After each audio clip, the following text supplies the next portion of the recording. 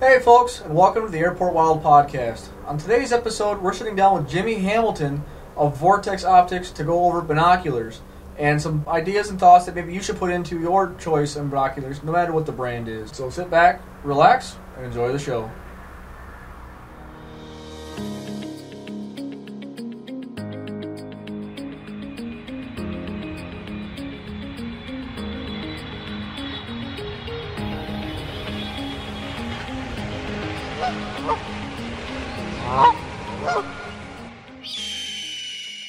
Well, we're sitting here with Jimmy Hamilton of Vortex Optics. Jimmy, I can't thank you enough for coming on and sitting down with us. Oh, it's absolutely my pleasure. Always happy to talk optics. Oh, yeah, we're definitely going to get into those weeds today. So if you don't mind starting out, can you give us a little intro to yourself and, who we're talking to?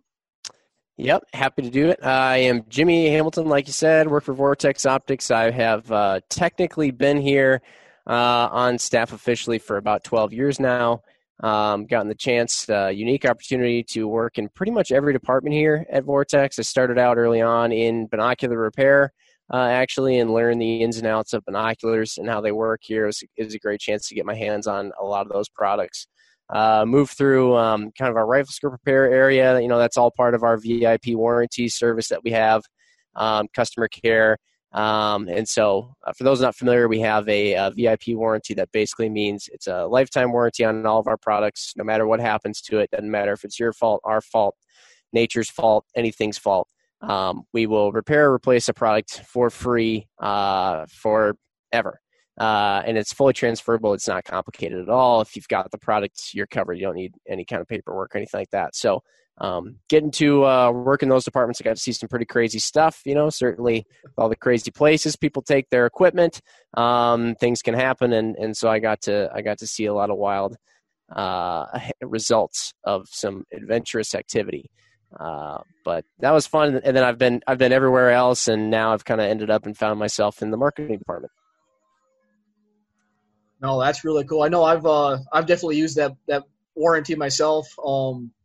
I know I screwed up I bought a pair of Vultures, a pair of 56 Vultures, I think a year ago now, and I had a bino adapter screwed in the front, and I got it stuck.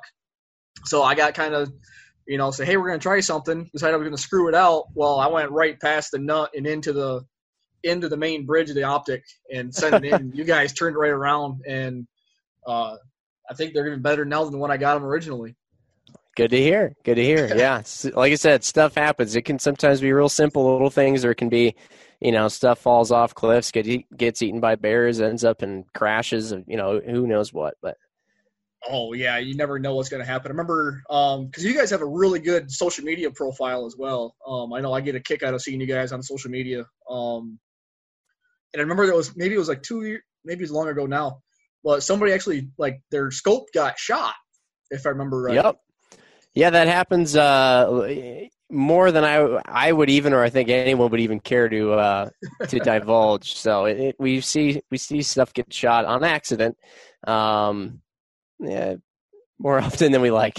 Right, but you guys even covered that. Yes, yeah, it's absolutely something that we cover. Yeah.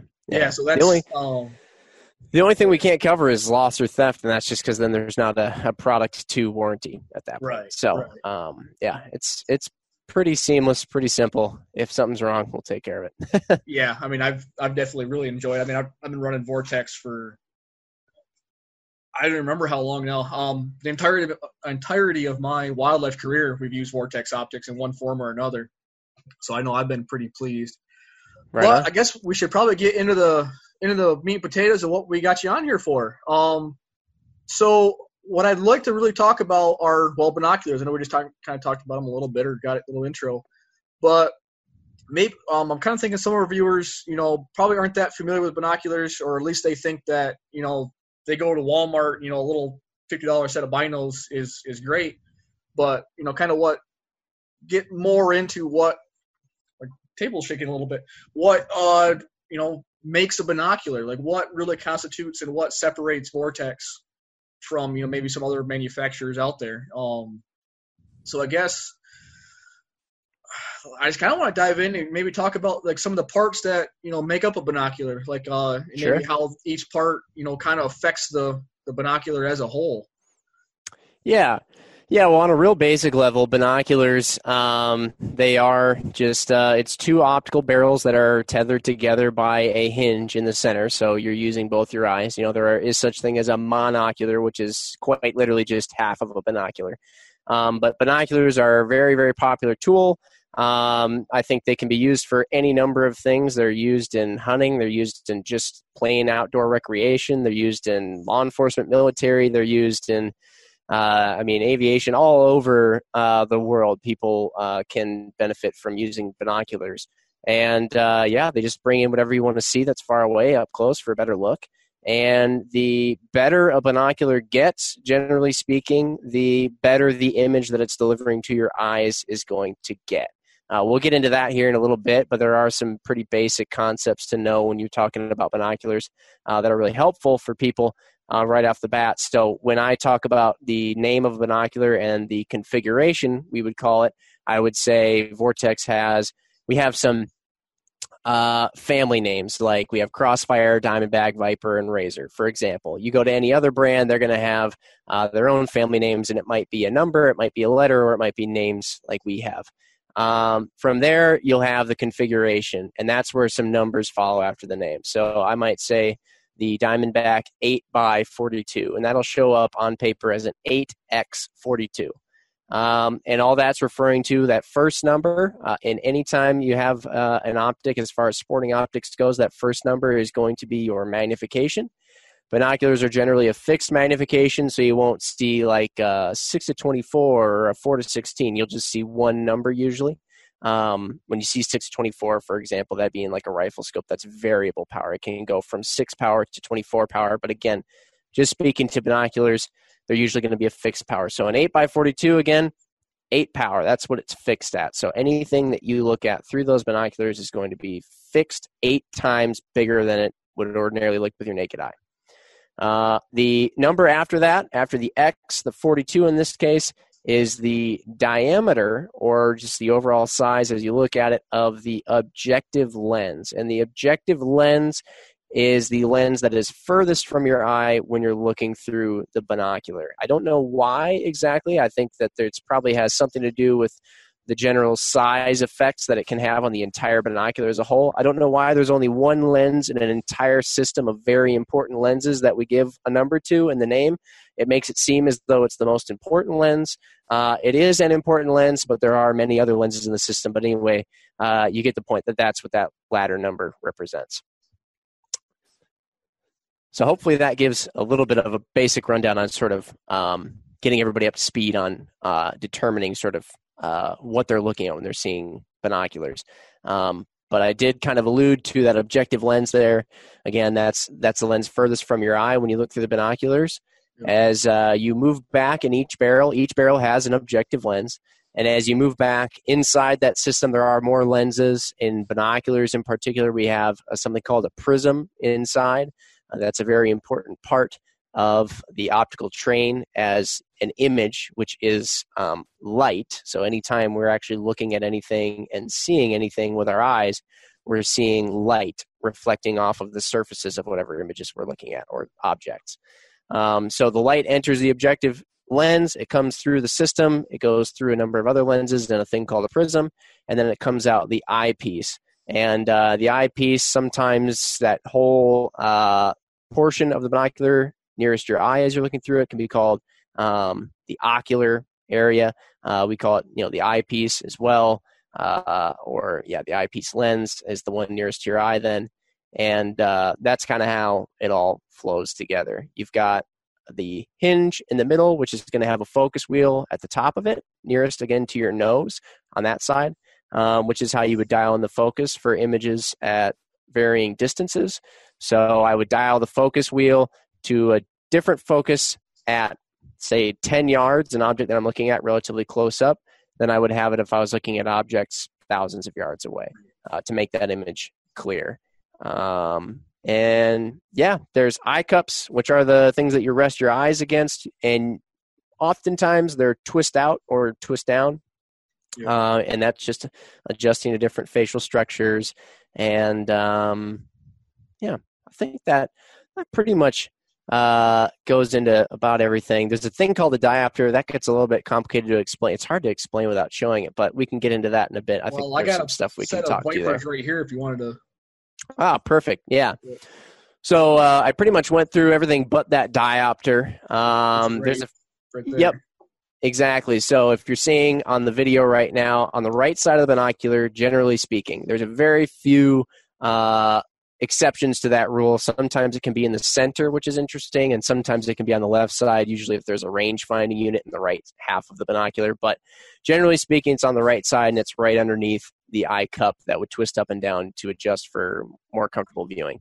And that individually focuses that right side of the binocular independently of the left side. And the reason you may want to do that is basically right away. The first thing you want to do when you get a set of binoculars, after you've kind of adjusted the hinge to your face for your interpupillary distance and the distance between your eyes and your face structure, and once you've gotten the eye cup set right, is you'd want to adjust the diopter. And you usually only have to adjust it about once, maybe another time way down the line.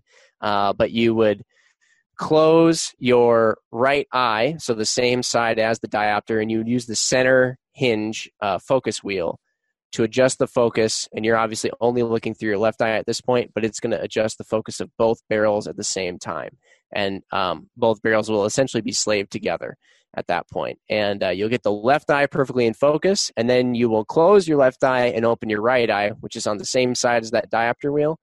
And if you look through it and the image looks perfect, and it looks perfect through your left eye, then you're good to go. You don't have to make any adjustments. But if it looked perfect through your left eye and it doesn't quite look perfect through your right eye, that adjustment to the diopter independently of the left side will let you fine-tune it then to each individual eye. And so you can fine-tune that right eye, and then when you open both eyes, both should look perfect. And once you use the center focus wheel from there, then both will look good throughout the whole range of focus. And again, that's just for if people have different prescriptions in different eyes. Or the other thing that can happen is, let's say you drop it out of a tree stand, you drop it off of a hill or something, it takes a good bash or beating. Sometimes the focus can get a little off, and a diopter adjustment can fix it for the time being until you get it into someone like us to redo the focus. So, yeah, because that's usually I know I've been guilty of getting the guys at the optics counters kind of aggravated with me, because I'll pick up a pair of binoculars, and the first thing I do is try to tune them, and then I'll tune them, and then I'll start doing my comparisons.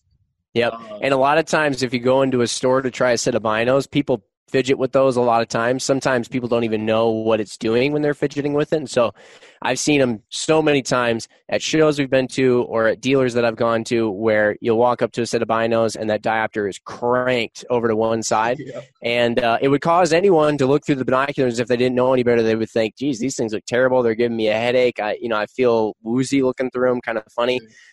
You'd want to always check that diopter, because if somebody did crank it way over for whatever reason, its chances are not going to look good to you. So, there's a little pro tip. Yeah, because that's something, like I said, I've always dealt with at the local counter is, I'm fortunate the local shop at their optics counter, they've got one of the, I think it's a Brunton, one of the, I forget the actual terminology for it, but it's to text the resolution of a binocular. Yeah, resolution chart, I think is what they generally call it. Yeah, so same thing. You look at them and be kind of fuzzy, so I'll kind of tune it, and then you get a good comparison, between whatever optics you're looking at. But one thing I kind of wanted to dive into is we talked about. You mentioned the magnification and that objective lens, but there's one other level I wanted to talk about. So that I think a lot of folks don't fully understand with binos. And that's how those go together to form your exit pupil.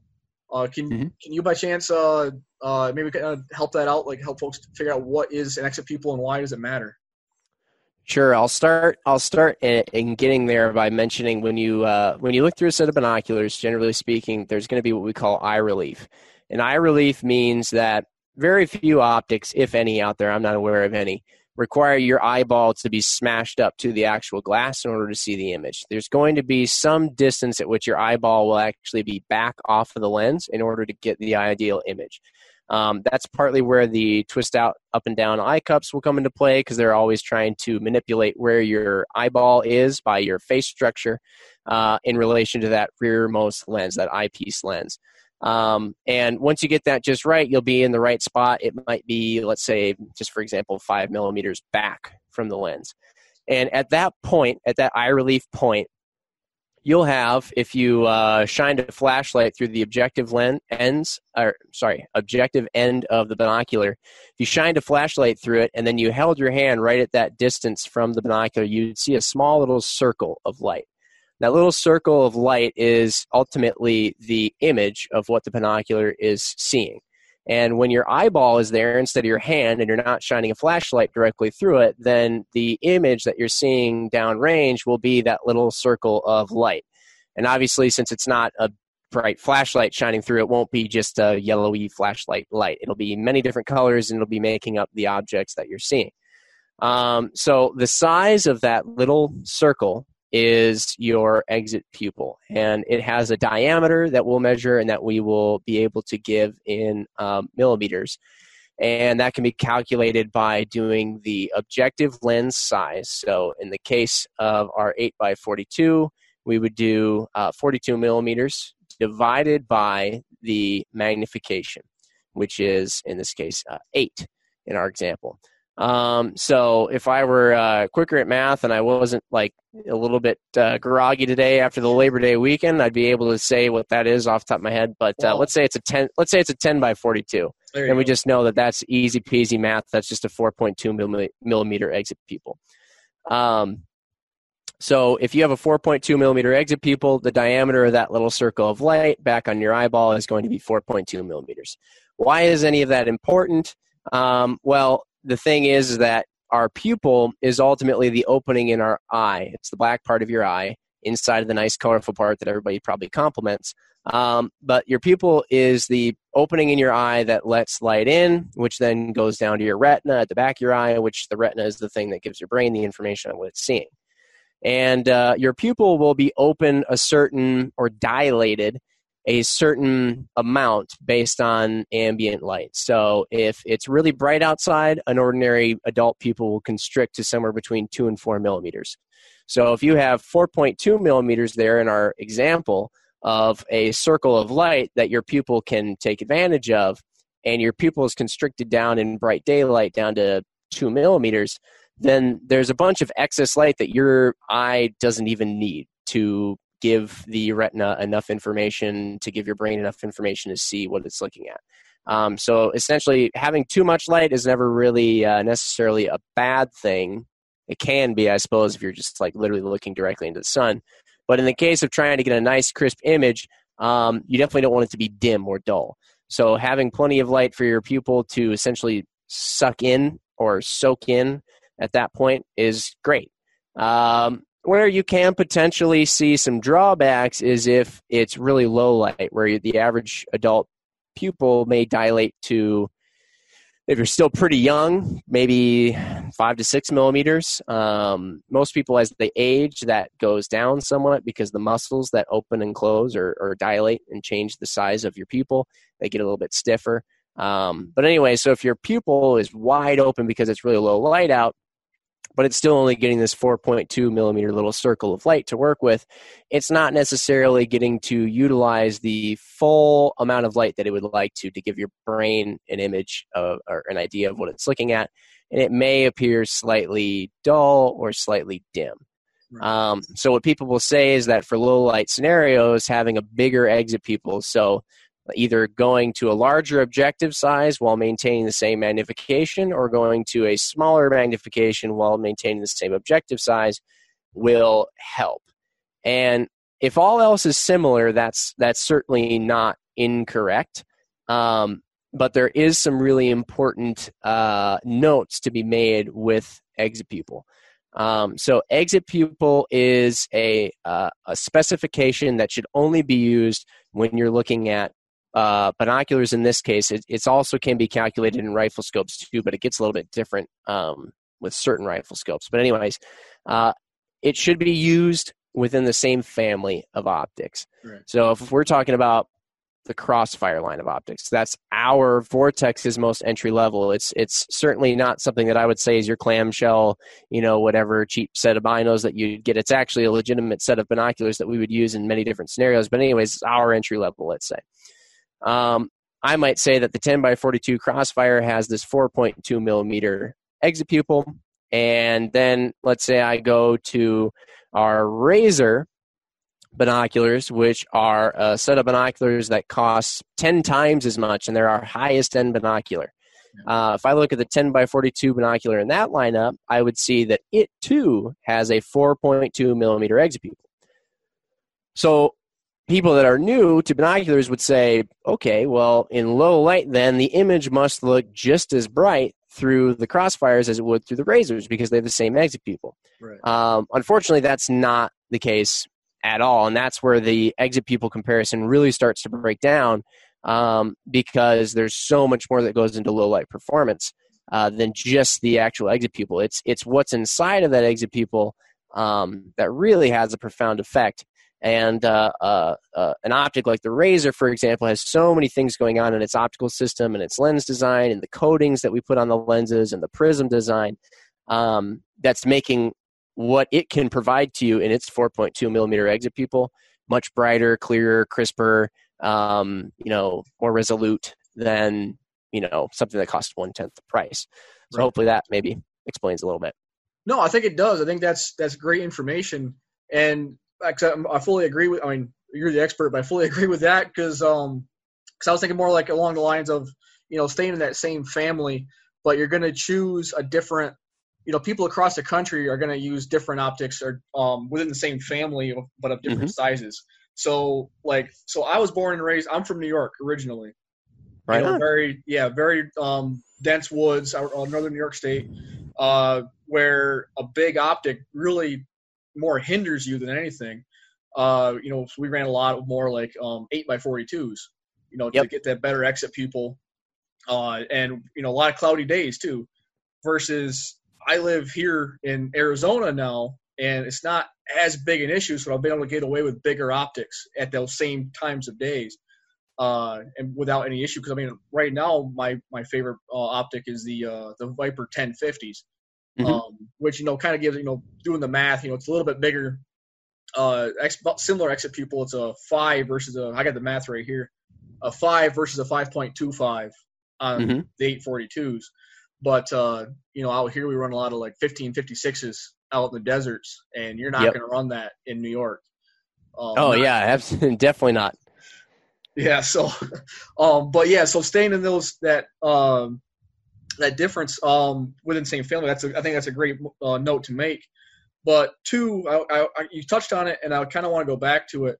Is what actually separates one family from another? Is there certain features this is different, that means it's different, or so I know you guys are always kind of messing with your lines and making some great strides. I still run the Vultures, the 1556 Vultures, but you guys just came out with the new Diamondback HD 1556s that I've tested, but I haven't gotten out in the field yet. And I don't know, it's because did you guys discontinue the Vulture line? We did at this point in time. Yes, it has just been discontinued, and the Diamondback HD is essentially kind of like its replacement at this point. Yeah, because you're getting a cheaper optic, and I think you're getting a better optic in all reality. Yeah. I will make one qualm that I had against the Viper, or the Vulture, was that diopter ring that you mentioned, being up on the focus ring. I always hit it when I'm trying to change for my with my field of view. You get glassing at a half mile, then all of a sudden you're glassing a mile and a half, and I'd always hit that diopter ring when I was making my jump. Yeah, exactly. It is a little bit goofy having it there in the center. Yeah, but like I said, I tested it out just at the store, the HDs, and I got to get my hands on a pair one of these days. But going back to my question, what separates one line from another as you progress from the Crossfire up into the Razor line, Viper and Razors? Yeah. Binoculars are really difficult to explain when it comes to that because pretty much oh, well, not every, but a lot of other consumer goods out there on the market. If there is sort of a good, better, best ascending order of quality or performance, it's very tangible. So I love cars. Anybody who listens to our podcast know I throw that out there from time to time. But you go up from the entry level car in a certain lineup to their most expensive car, and you see the really nice touch screens, and you see more horsepower, and you see all this stuff that you can see and touch and feel and experience.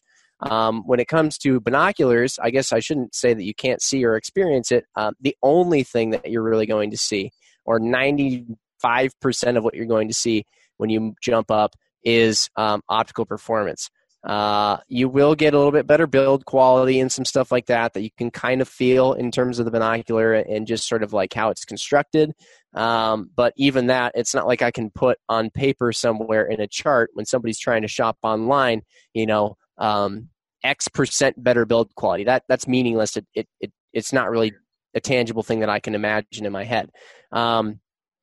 And the way that a binocular looks and functions really isn't going to be that much different. So our set of $1,500 Razor UHD binoculars that are just the cream of the crop, and they have incredible optical quality and build quality. On paper, if I wrote down the features that it has, I think it would have only one different feature than the Crossfire HD, which is again, our Vortex's most entry-level binocular at like $150. So then people get a little bit confused because they're thinking I can get it in the same configuration with the same exit pupil. They maybe compare stuff like field of view, and they're like, well, it's not that much different. So why would I spend so much more money? And again, like I said, build quality comes into it, but it's that optical performance that is just so huge. If somebody is a really casual observer, and they like to go out in their backyard and watch birds, or they like to go out on a hiking trail and pull up their binoculars from time to time to look at something that's far away. Most of that's happening during the day, and then they set the binoculars back on the shelf. They're probably not going to notice that big giant difference between a more entry-level binocular and a little bit more mid to high tier binocular. They may see it and think, oh wow, this one looks really nice, but they may think to themselves like, why do I need to spend all that much more money for that then? My answer is, if you're in that boat, you probably don't. People who look for the really high-end binoculars are generally people who are spending a lot of time behind their optics. Right. So you're out west yourself, you're in Arizona, you know that when you go hunting out in Arizona, it's an optics game. If you don't have optics on you, if you're trying to go by your naked eye, good luck. You're just going to have to hope you stumble across one. I don't know. But that's about it. Yeah. And so people who spend a ton of time behind their binoculars, they just have that much more time to notice little issues with the image, things that aren't perfectly clear or the way they would like to see them. And that's the case with really anything in life. If you only experience something for little bits at a time, you can deal with any little weird inconsistencies or things that you wish were better. You can just deal with it because you don't have to deal with it all the time. But if it's something you're spending a lot of time with, then little itty-bitty things can become a big nuisance and then, become a bigger deal. And so that's where you'll see people jumping up in terms of what line they might be using in their binoculars. So again, it's a little bit of, you kind of got to trust the company, you got to trust the process and the engineering that goes into it. If I were to tell you what it is that's better about the Razor versus the Crossfire, I mean, it comes down to a better optical design, which is all done by an optical engineer. He may be able to work in, more complicated lens curvatures or a little bit more complex glass types in the optical system, or a little bit better and more complex and more expensive prism style, or whatever it is, or the mechanical design that's around the optical system is more intricate or more whatever it is, hard to machine, harder to mass produce, more expensive to make, but it yields a better image. And so a lot of that is just happening under the hood, and then you as the user just get to enjoy the final experience. But it is really hard to put on paper. Yeah, that was kind of not the greatest question I could have put out there, but no, I think I'm glad you explained it the way you did, though. Because I mean, well, with optics, with binoculars, it's always been, I guess it's pretty cliche to say, but seeing is believing.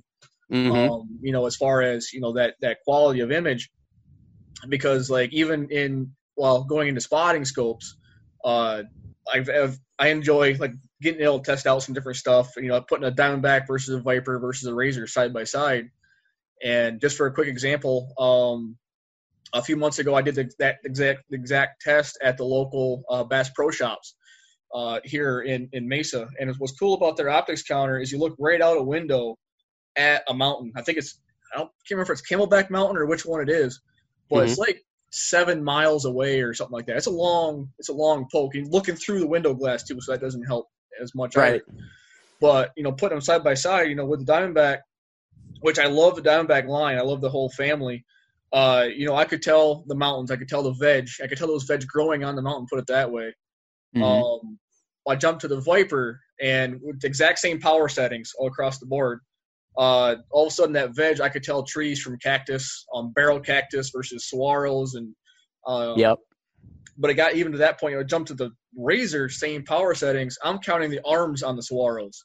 Yeah. Miles. It was three optics that I would have no problem owning, but there was that visual, that clarity that you can get. That's what I was thinking about the whole time you were explaining that was, it's you really got to trust that, you guys are doing what you do. I mean, putting out some, having those variations. I mean, of course, more time and more money you guys put into this, more money on the end line, but you're getting something for your buck.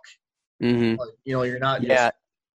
And the one thing you'll probably notice too, and you've probably seen this, is when you look through binoculars of different varying levels of quality and performance and price tiers, you'll see what we call a bit of a diminishing marginal return. And it sounds like a bad thing. It's not just within our line. It's across the board when it comes to optics, and just something that you have to understand, which is, if I jumped up from, again, we'll start out with our Crossfire HD binoculars at about $150, and I jump up to our Diamondback HDs, all else similar, at about $250.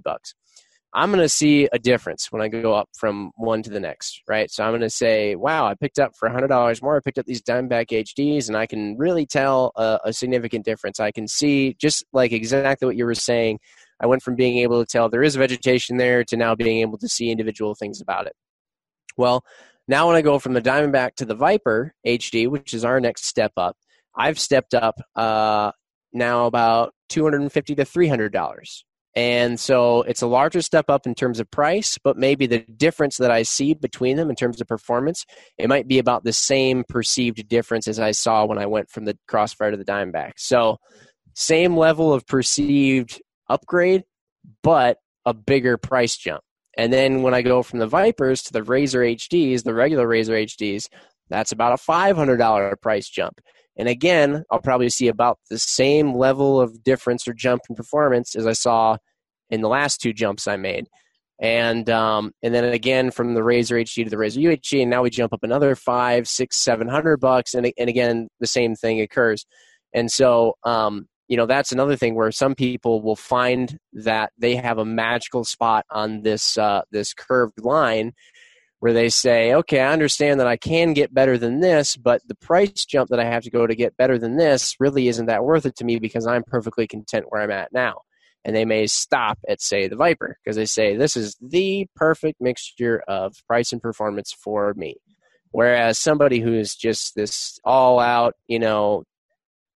push it to the limit, no excuses, nothing, all on the table, Alaskan hunter who's hunting all the time, or they're always jumping back and forth between Western states and doing these really insane hunts, they're not going to stop until they're at the absolute best, and they will 100% go for the absolute best regardless of the cost, and so they're saying to themselves, I can't sacrifice anything, so it's totally worth it for me to jump up to the highest tier that I can get. And that's a little bit of a complicated thing, and unfortunately the thing that I have to tell a lot of people working for an optics company is that you can't really tell where you're going to be at until you actually see these things with your own eyes. And that's why I still think the idea of, an optics retailer in person is extremely viable. And I see them being around for a very long time, because there's certain things that you can't go and just figure out on Amazon.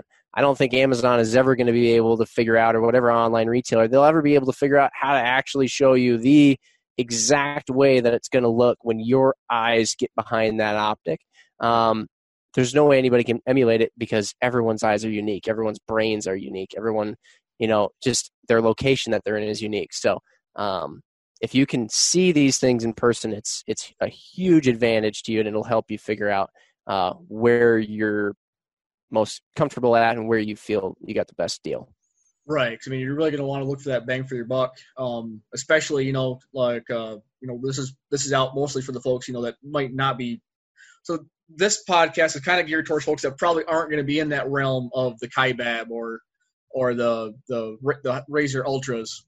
Yeah. But I'm kind of thinking, and you can stop me if you think, but I've always thought that the Diamondback was in this realm. Hunting is a whole other realm where I don't think so. I don't think this way.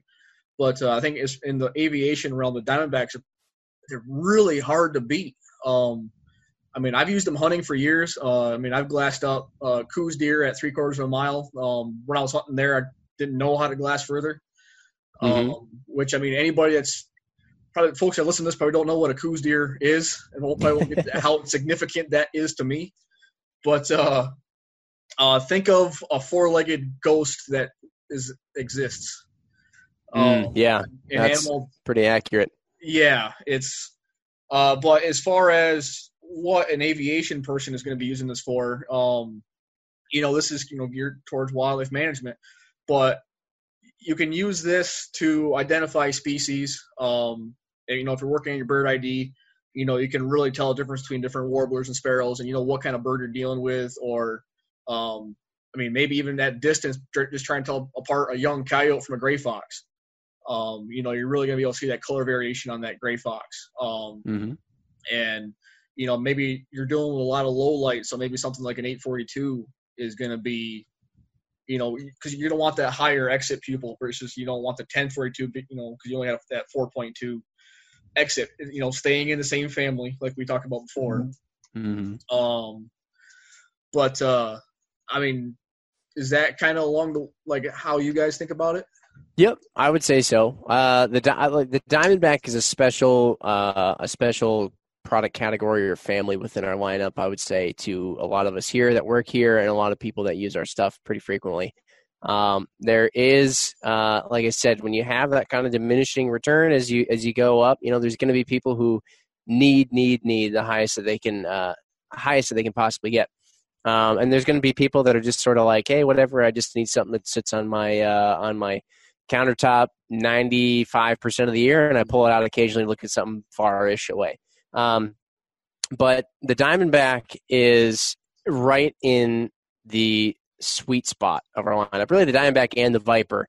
And there's pretty much no one out there that I could go up to and set a pair of Diamondbacks in their hand and not have them, if they're just the, snobbiest of glass snobs, which many of us are around here. But if they're the snobbiest of glass snobs, or they're just the most casual of observers who really hasn't ever even hardly looked through binoculars before, they can't appreciate it in some regard. I've had people that spend oodles of time behind the glass, probably even more time when they're on their hunts or when they're out in the field doing whatever they do, more time behind the glass than they actually spend looking through their own regular eyes at one power.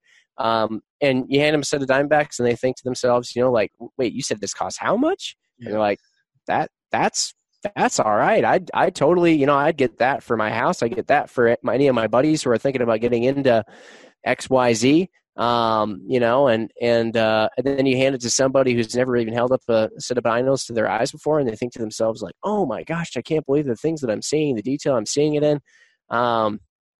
So it's such a great set of binos.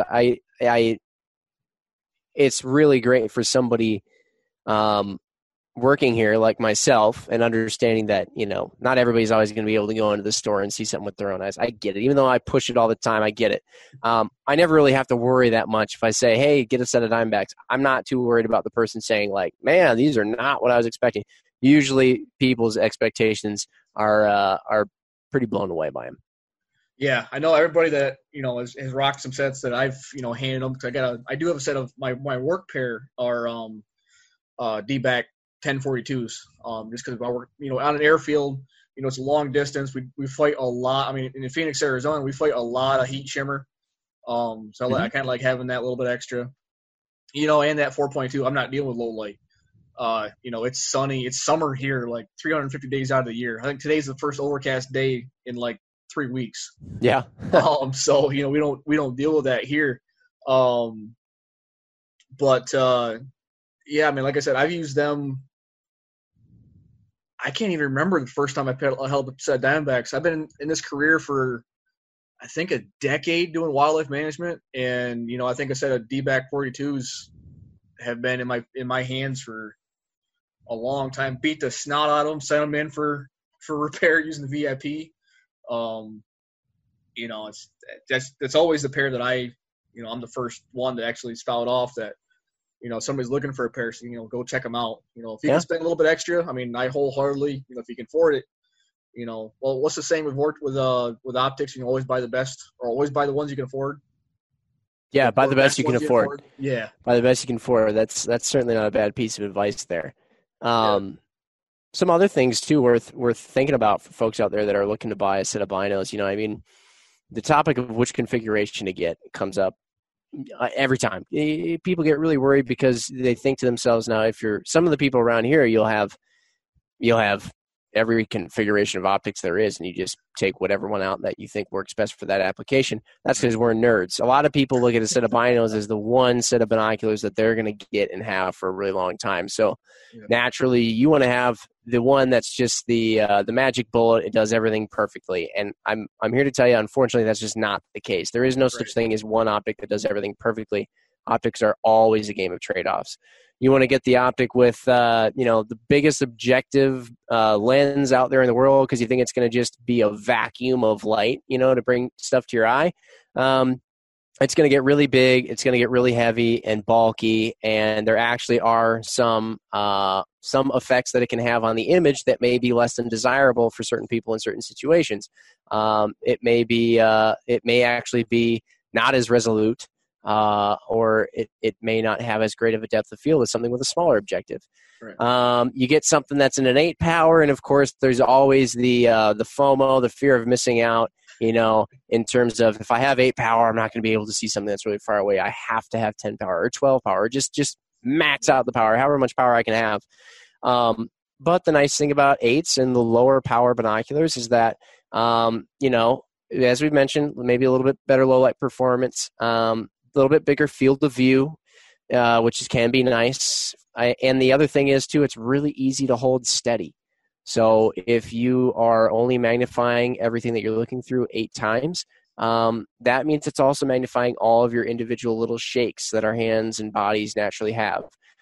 So if you try hand holding instead of 8s, and then right next door you try picking up and hand holding instead of 15s or 12s, you're going to notice a lot more shakes. It'll probably be a little bit difficult, even though you might be able to see something that was further away. It's like, oh, okay, now I kind of see it. It's really actually hard to identify it or get a good look at characteristics about that thing because you're going to be magnifying all of your shakes. So that's where, and Arizona folks know this really well, but Midwestern folks, this is like a foreign concept.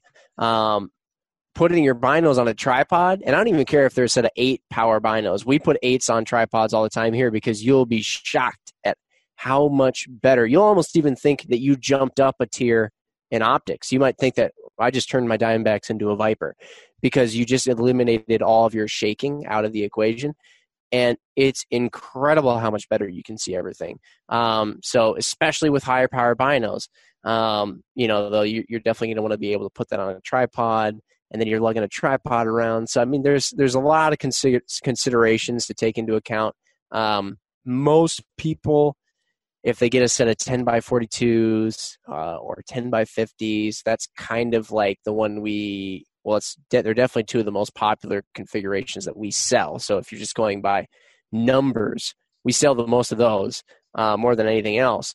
But I think that's probably because I'd use a set of 10s around here in Wisconsin, and they would work just fine, no problem.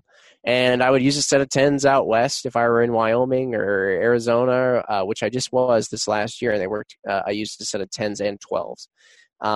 But, I'd use them pretty much anywhere, and they'll get the job done. So, yeah, that's a good all-around set. But yeah, I'm glad you mentioned that. Actually, I was thinking the exact same thing before you said about the tripods, kind of thing. Because a lot of, especially smaller airfields, they'll have their operations department in a place where they can overlook, the airfield, usually on the ground floor. But I would think a pair of these with something Vortex, you guys have the unit adapter. Someplace where you can have your cup, already mounted right on a tripod, just sets there, and you can have them live in there. But if you need a chest pair, you just grab them and take off. But having that, be able to get that extra detail, just figuring out what's going on at the end of the runway. Because like you said, it makes a world of a difference, and it's a concept that is alien to most folks. Pretty much east of the Rockies, you don't really see it that often. Yeah, a lot of people think that tripods are only reserved for spotting scopes or cameras or whatever else. But if you stick a set of binos, and usually what you'll see is on the center hinge, at the portion of the center hinge furthest from your eyes as you're looking through the binoculars, there will be a plate there. And on Vortex binoculars, it's like a little Vortex logo plate. It actually kind of doesn't really look like you could spin it off if you just kind of gave it a quick glance. But if you get in there, it's just threaded, and you just lefty-loosey it. It comes right off, and then it allows you to put in a binocular adapter, like you mentioned, like our unit adapter, or there's a bunch of aftermarket ones too. It's a pretty standard thread. And then you can just put it right on your tripod. And I like the first time I remember I ever looked through a set of binos on a tripod, it was incredible. I'm just thinking, just got reminded though, my parents came out and visited back, it was in July, I believe. It's not really pertinent, but when they were here, Dad's got a pair of 12 by 50 D-backs. He loves them. They use them for like watching deer and turkeys and stuff in the backyard and when they're on their drives. But they're, too big. I got a young nephew, and they're too big for him to handhold. Yeah. So I had an extra tripod, just being a gear junkie. I had a tripod I wasn't using anymore. We went out and bought them, a Vortex adapter, and, threw those 12s on there. And we're watching Starlings at the back of the apartment. They're having a high old time here. But when they got back to New York, they set them, had the tripod at the lowest setting, put the binoculars on the tripod as some deer were walking out, and my nephew thought that was the greatest thing going. Yeah. Being able to watch these deer, they're only 70 yards away, but watching these deer through the set of, fly around through the set of 1250s.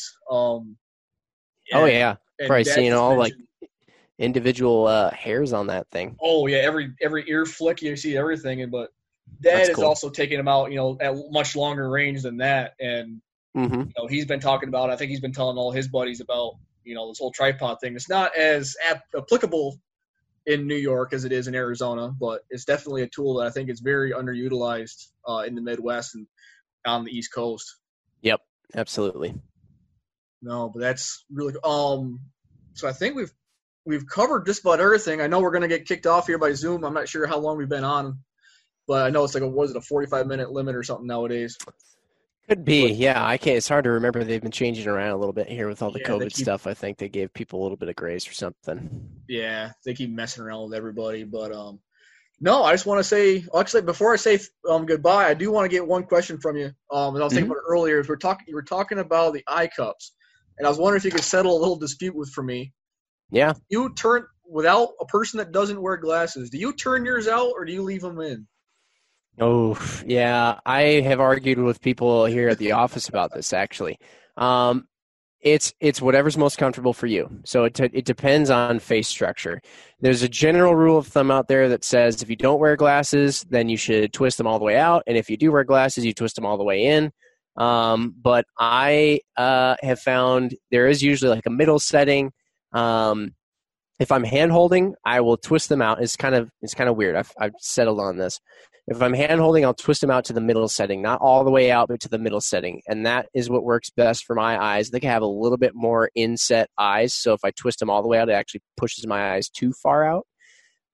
So I twist them out to the middle setting when I'm hand holding, but actually when I'm on a tripod, I twist them all the way in, and then I just kind of will get myself to a sitting position where I'm not resting my face against the binoculars. I'm just kind of a little bit off the binoculars, right in the eye relief spot.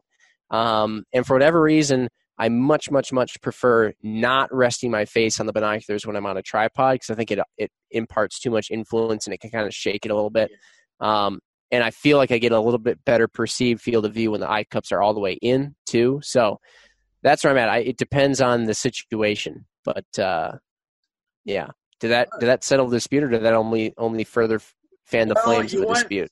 Well, you went 50-50 because my buddy, he screws his out every time. He doesn't wear glasses. He always screws his out, and he always picks on me because I don't wear glasses either, and I leave mine screwed all the way in. I've had guys even at the optics counters of multiple stores. They hand you a pair, and they turn them out for you, and I turn them right back in, and they turn them out. So trust me, I want them all the way in, and then just because I do the same thing, I kind of set them right at the base of my eyebrow, and just kind of let them float there, and that's just the way.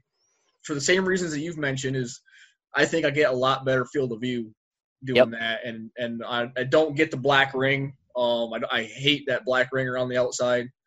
It's very true. There's a lot of that's what we call perceived field of view. And anytime you have something that's cluttering the outside of the image of your binocular, the actual physical image that your binoculars are delivering to you still has the same field of view as it does if the eye cups are twisted in or out.